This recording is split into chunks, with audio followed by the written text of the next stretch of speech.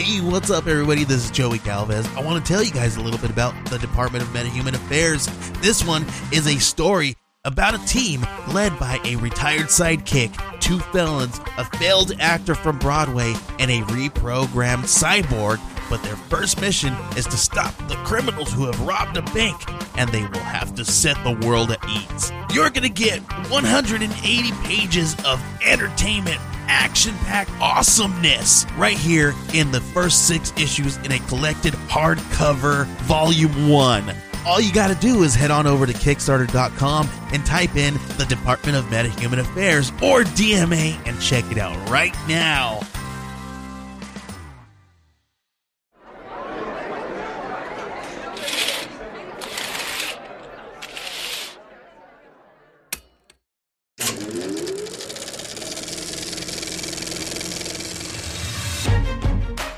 What's up, and welcome to another exciting edition of Bearded B-Roll. I'm Kyle. And I'm Mike, just 2 bearded dudes here to chat about all the movies you love, hate, don't mind, or simply never heard of. I'm not going to shave half my face, so I don't think that's really... Commit, Mike, commit. Alright, welcome back. Guys. Welcome back to another What Have You Seen Lately? This is Volume 5. I'm Kyle. Still Mike. This is the first time we've introduced ourselves. How are you still, Mike? I'm assuming that if they heard the intro, they heard our names already. Listen. What have you seen It's not lately? like our faces... Shut your mouth. Shut up. What have you seen lately?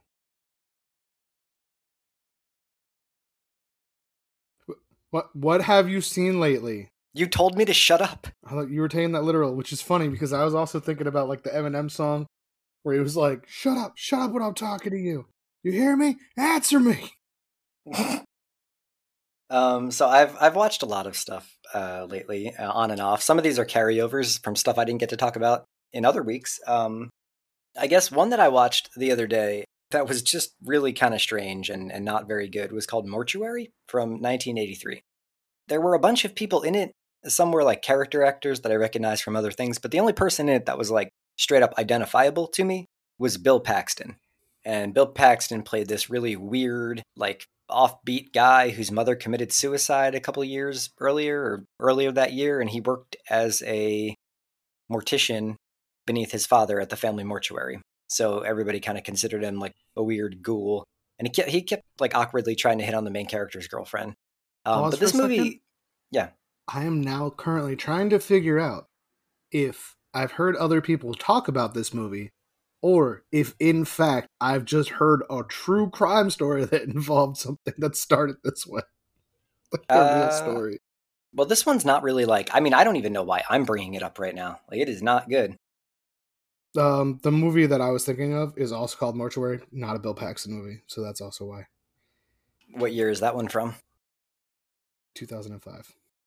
This is like 1983. But this was a really weird movie because it had slow motion baseball bat murders. It had random dance parties. It had the potential for hauntings.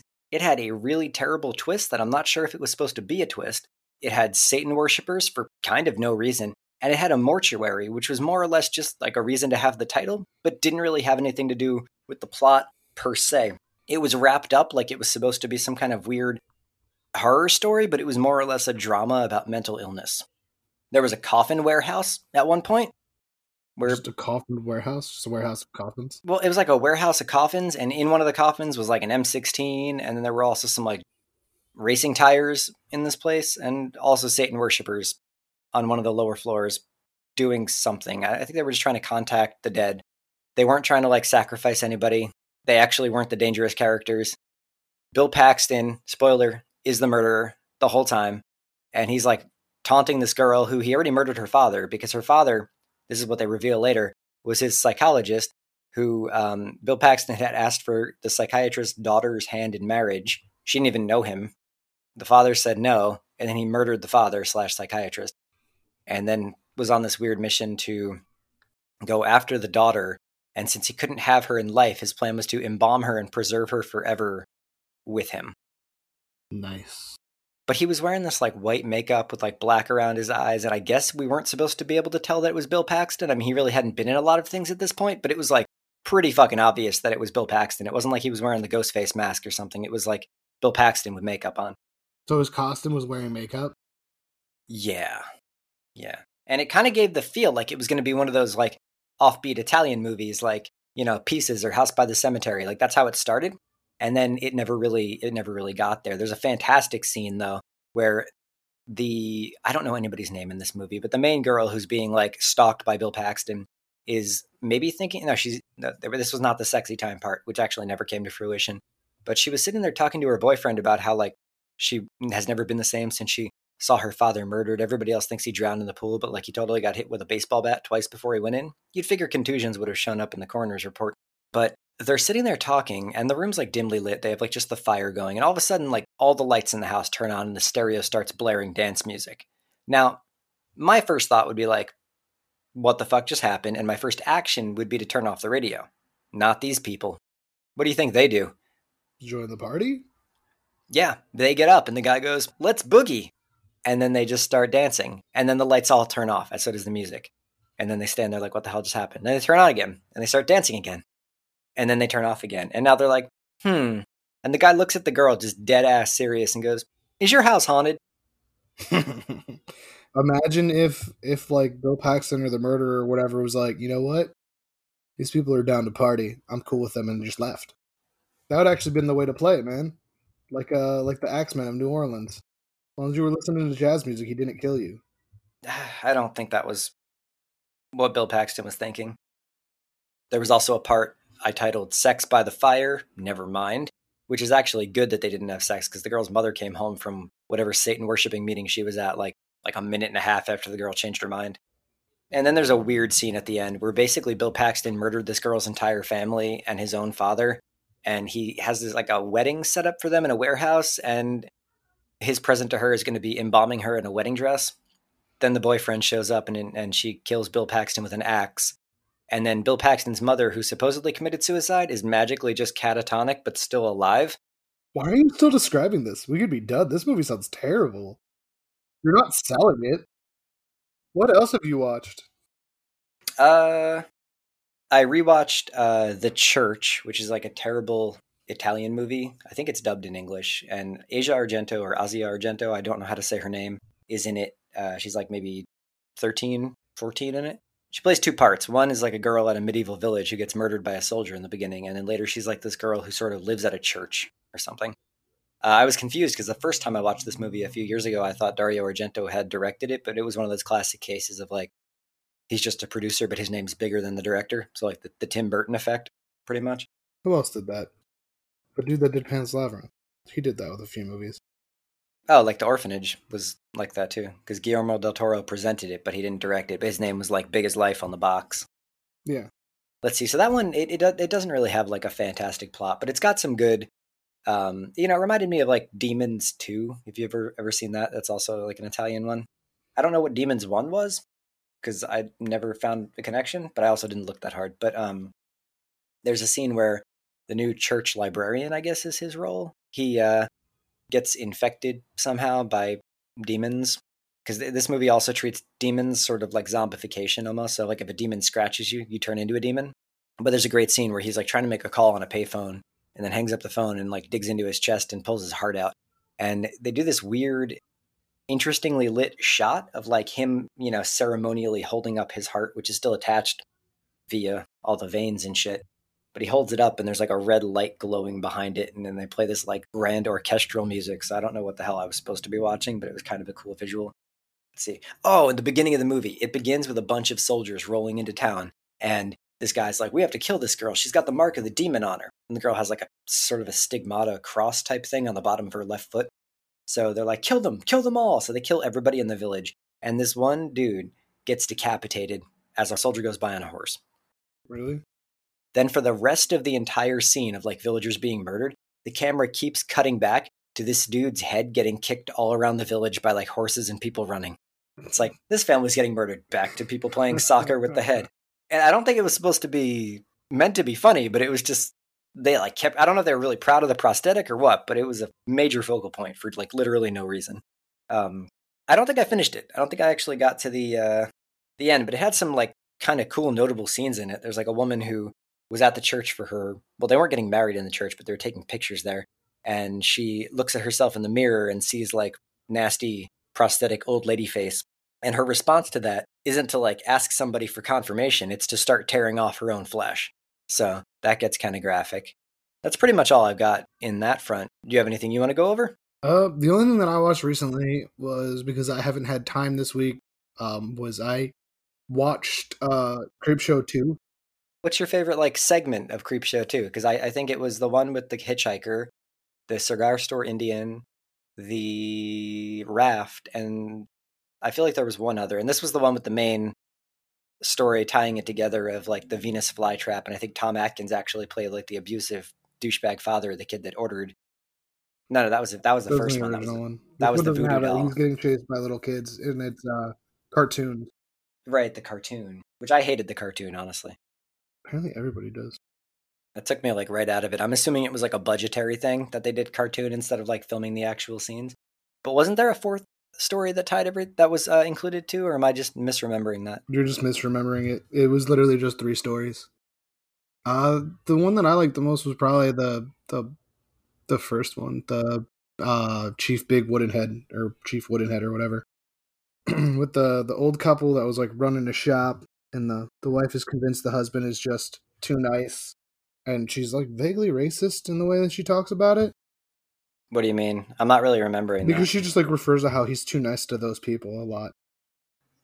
But then they get murdered by the chief, I guess, is his nephew, who then robs them, and then because of the robbery, he steals like the jewels that were just given to them as like not payment, but it was like a hold on to this, and after so much time, if we don't pay you back, these are for you. It was like a, what's that called? It was a bunch of like jewelry, right? Yeah, no, I was trying to think of a word, but that's right. Yeah, it was a bunch of like jewelry from all of the people in the tribe, and like a good faith gift. So he gives him that for that, and then the nephew steals that too, and that ticks off the spirit of the wooden statue, who then goes and murders him and his friends. And the guy who played the nephew, like the douchey guy, he was the one that was like, "Oh man, look at this hair. Yeah. Look at this hair, man. I'd be like a fucking movie star." His hair was because they were going to LA so he could become a movie star, and he was going to get paid and laid, and he was played by a white guy. Yeah, he actually is in like a million things. I don't know his name, but he was like, I know he was in Fight Club as a small part, but like he doesn't typically play like a native character. He usually just plays like a white character. Oh, he was in Mindhunters. He was in Mindhunters. Oh, he is. He's the partner in Mindhunters. Yeah, the more serious one with like the potentially serial killer son. So you know what's funny about that though is the fact that he actually tried to be like, hey, I'm a white dude with blue eyes, and the people that one of the producers or whatever were like, no, it's fine. He turned down the role, or he tried to. Huh. Well, I mean, granted, it's really dark, all the scenes he's in. I don't think I actually noticed that his hair, his eyes were blue. Yeah, you can't really tell, but you can tell that his makeup is like a bad spray on tan. The most awkward part of that movie, though, was when he's holding the gun against the wife. I think her name was Martha or something. And he's just like holding a gun to her and trying to get her to compliment his good looks and hair at the same time. And it was like, really, do you need this much like affirmation that you have to like hold somebody at gunpoint and ask him for a compliment? Then he got fucking scalped, and his uncle just saw the the scalp in the cigar store Indian's hand at the end. And he's like, yeah, that's about right. It's like, yeah, he deserved that one. That whole thing actually reminded me a lot of that segment, at least with those gang members, reminded me of The Wraith. Do you remember that one? With the it's Charlie Sheen, I think. It is Charlie Sheen. I was gonna say that, yeah. But no, yeah, I loved that movie when I was a kid. And one of the gang members in that just walks around drinking like, I'm pretty sure it's just straight gasoline for a while. So that was actually just gasoline. I think that's what it was supposed to be. He was like drinking gasoline and like brake fluid and shit. I also watched because one, I haven't seen him in a while, and two, they were on Joe Bob Briggs' last drive-in. I watched Maniac Cop 1 and 2. I don't think Maniac Cop 3 was streaming anywhere. I think that one's Maniac Cop 3 Badge of Silence. Well, the only reason I actually watched Creepshow 2 is because of the fact that I couldn't find Creepshow 1. At least not for free.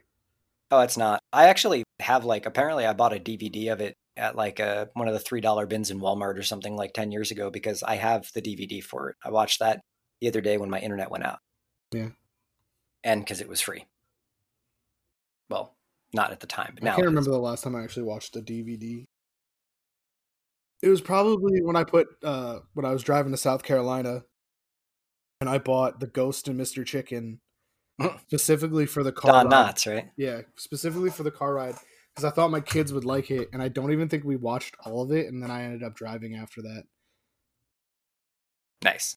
Because I got a TV in the back of my car. Well, fancy car.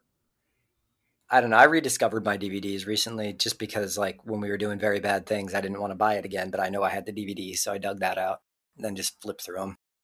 But Maniac Cop 1, I've tried to like Maniac Cop, and I can't do it really. I don't know why, I just can never super get into it. And this one, I mean, Joe Bob Briggs was talking about it. Bruce Campbell was a special guest on the show. That made it a little bit more interesting, especially to get some of the backstory on it. But it still doesn't necessarily do it for me. The movie had a pretty tiny budget.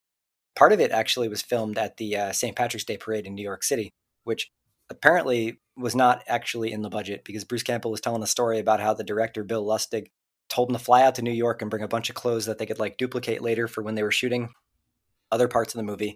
And this is before the movie even started getting filmed. They wanted to film the St. Patrick's Day Parade so they could use it in the movie and trick people into thinking the movie had a bigger budget. So they got some shots of Bruce Campbell running around the parade, shots of the parade, and apparently Sam Raimi flew out with Bruce Campbell and played a reporter reporting on the Maniac Cop in front of the parade. Wait a minute. Bruce Campbell's in that? He plays... I'm somewhere in between. I watched this when I was really young, and I don't think I watched this. I have vague memories of it, but at the same time, I also don't. It's weird. Maniac Cop is about a cop named Matt Cordell who was wrongfully convicted of abuse of power or something because he accidentally, they don't reveal this till the second one, but he found out about bribery and corruption in the top levels of the police organization, and they buried him under a mountain of false charges and falsified evidence to keep him quiet. But while he's in prison, people know he's a cop, so he gets attacked by a bunch of inmates, and they cut his face up all horribly in the shower and stab the fuck out of him. And the coroner, they give this really weird explanation that doesn't make any sense. There were actually a few things like that in this movie where they give an explanation that he was alive and dead at the same time. So the coroner signed that he was dead even though he was still alive, but he was alive and dead at the same time. Nice. So he is released from prison that way, but then I don't know where he convalesced in the meantime, but he basically comes back and starts you'd figure he would just want to murder cops and the police commissioner and stuff, and he does do that, but he also just kind of murders everybody. So he pulls people over and then murders them, or somebody's running from gang members and they think the cop's going to help them, and then he has this sword inside his nightstick thing that he takes out and kills people with. Nightstick sword sounds awesome. It does sound awesome. I don't know if any cops actually use them. I feel like it's probably against the rules. But Bruce Campbell plays a beat cop, I think, in it, and he is accused of murdering his wife, which somehow also makes him the Maniac Cop. I don't remember how the connection was made, but the police commissioner is convinced that Bruce Campbell is the Maniac Cop. And Tom Atkins is in it too as a investigating, I guess he's a detective. He gets thrown out of a building.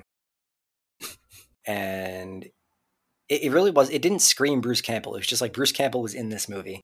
And it ends with this giant 20-minute car chase where Matt Cordell is driving a delivery truck off of a pier in, I guess it's supposed to be New York, but I don't think they filmed the whole thing in New York. And Bruce Campbell jumps dramatically back from the thing, and he's okay. And then they're weird, where'd Cordell's body go? And then it ends with a hand popping up out of the water and holding on to a portion of the dock. But then he comes back in the second Maniac Cop, and he's basically totally zombified and scarred up and has no nose. And at this point, he's just not even human. So that was a little weird. Bruce Campbell apparently did not want to be in the second one because he was pulling more weight as an actor now, and they didn't have the budget to actually procure him for the role. He has to be killed off in a fantastic fashion at the start of the movie. So it's actually kind of weird. I didn't know that before, because when I saw it previously, I was why did Bruce Campbell just get murdered 5 minutes into this movie? That's kind of They weird. couldn't pay for him. Yeah, so he gets like stabbed through the back of the neck by the nightstick sword in front of a blind newspaper salesman who actually was James Earl Jones's father and sounded exactly like James Earl Jones. Oh, he's in Sleepaway Camp too, James Earl Jones' father. And also, still just sounds like James Earl Jones. The voice is apparently passed down. I wonder if James Earl Jones has a daughter or something, because that would get really awkward. Daughter with the same exact voice. Can we get James Earl Jones' daughter to play Darth Vader in the new Star Wars movie, please? Let's see. And then the other thing I watched was today, actually, was this really, really terrible movie from 2012 that apparently I just never heard of.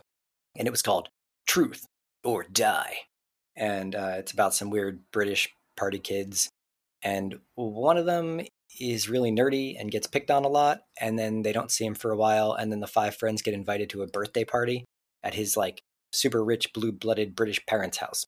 And the guy's brother greets them. But then it turns out that like the nerdy kid hung himself and the brother called everybody there to like get revenge and find out who sent his brother a postcard that said, "Truth or dare, bitch." Because apparently that was what set him off. Truth or dare, like they dared him to kill himself? Earlier in the movie, one of the more douchebaggy guys had like yelled, "Truth or dare, bitch," and then punched the nerdy kid in the face. That's not how you play Truth or Dare. It's not even a little bit. Maybe in England they do it that way. Truth or Dare, and then you just deck people. That's like when I played Vin Diesel slaps with my friends in high school. What's that mean? All right, you know the slapping game, right? Like you put your hands on top of your other friend's hands, and then you try to catch them, and then if you smack or like you miss, then you got to switch, and then they get to smack your hands. Vin Diesel slaps is just like that, but instead of smacking them, at some point you trick him and punch him in the chest. Nice.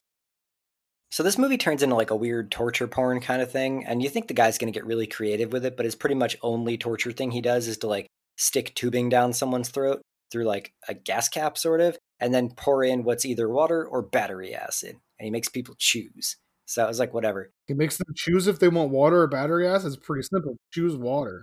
He makes other people choose which left or right, which one should I put in. So they have a 50-50 chance of killing their friend. One girl survives, one girl dies. This movie is actually kind of funny because the girl that you think is going to be like the quote final girl gets her neck snapped like epically. And then the girl who's like sort of the skanky one that you expect to get murdered right away is actually kind of the protagonist at the end. But then it gets really confusing and I don't know if she's evil or not, because it turns out that the guy didn't kill himself because of the Truth or Dare postcard. He killed himself because the skanky girl was mad at her boyfriend at a party in the earlier part of the movie for passing out drunk. So she started making out with the nerdy kid, but then brought him into the bedroom where the boyfriend was sleeping, took out the boyfriend's dick and told the nerdy kid to suck it, and then videotaped the whole thing. Wait. And then the nerdy kid killed himself because he knew she had this tape, and he was like nervous about what his brother would think, because the brother drops like a lot of homophobic words like throughout the course of the movie. You really threw me off with that because I was so confused because you were like, oh yeah, and then she went to the nerdy guy. I'm like, so they banged, and then you're like, so yeah, so she whipped out his dick and made her boyfriend suck it. I'm like, whoa. No, she made him suck her boyfriend's dick. Whoa. Worse. And filmed it, and that was real weird. And how do you convince someone to do that? Like, I'm mad at my boyfriend, suck his dick for me. I don't even know. Maybe he was already into it. Maybe he was just super suggestible, and he was like, "A girl's finally talking to me. This is going to be awesome." Oh yeah, this girl's going to hook up with me. All I'm going to do is suck her boyfriend off. Basically. Oh, if that's how it works, man. It's like that classic joke, like she's so hot I'd suck her daddy's dick, kind of a thing. But like, never literally. heard that joke. Is that a joke? Is that something you've said? No, it's not something I've said, but I feel like I heard. I've never heard anybody say someone was that hot. No, that's definitely a thing. Hold on a second. Why are we Googling this? I hope you're in a private browser. Well, one, it's actually from now that's where I heard it. It's from a Notorious B.I.G. song. He literally raps, "You look so good I'd suck on your daddy's dick." I don't understand. I guess in appreciation for creating all that hotness. I guess. And most of the internet just says, what ... does Biggie mean here? He means... I think it's pretty fucking clear. Gonna thank her dad.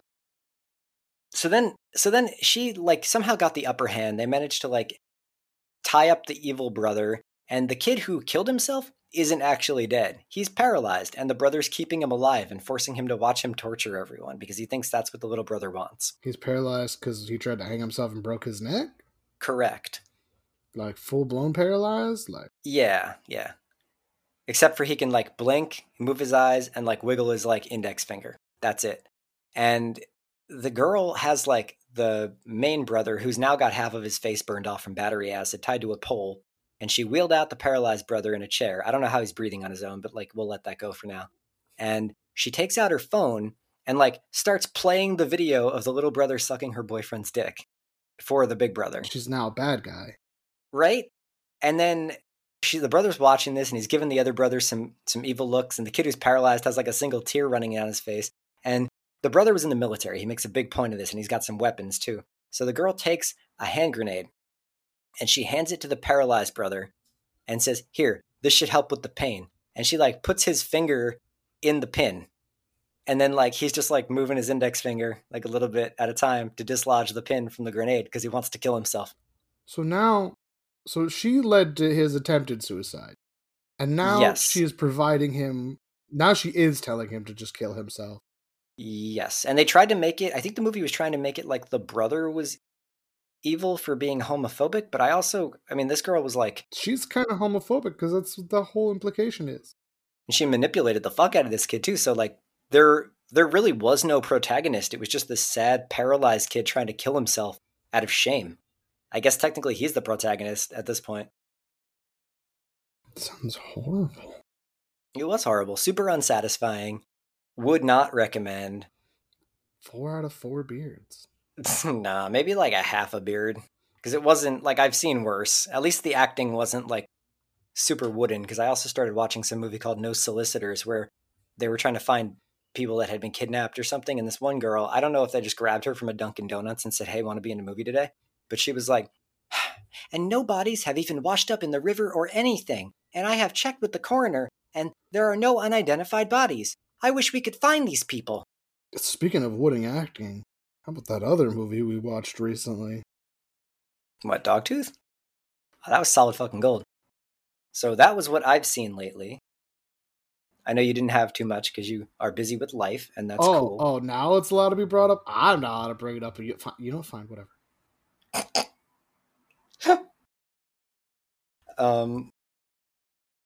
1 out of 4 beards for Mike this week. That's what I'm giving him. I'm rating him this week. Rudeness. Join our Discord. So look for us on Twitter and Instagram at Bearded B-Roll and anywhere you find podcasts. Remember to check out our website, beardedbroll.com, for info and links to merch. And remember to email us with ideas and suggestions at beardedbroll@gmail.com. And yes, check out our Discord. Oh, I just almost said a bad word. Shit tacos. Shit tacos? No, I don't shit tacos. I shit gold. Would you rather shit tacos or would you rather shit gold? That'd be our poll. Please don't make that. I'll make that a poll. Please don't.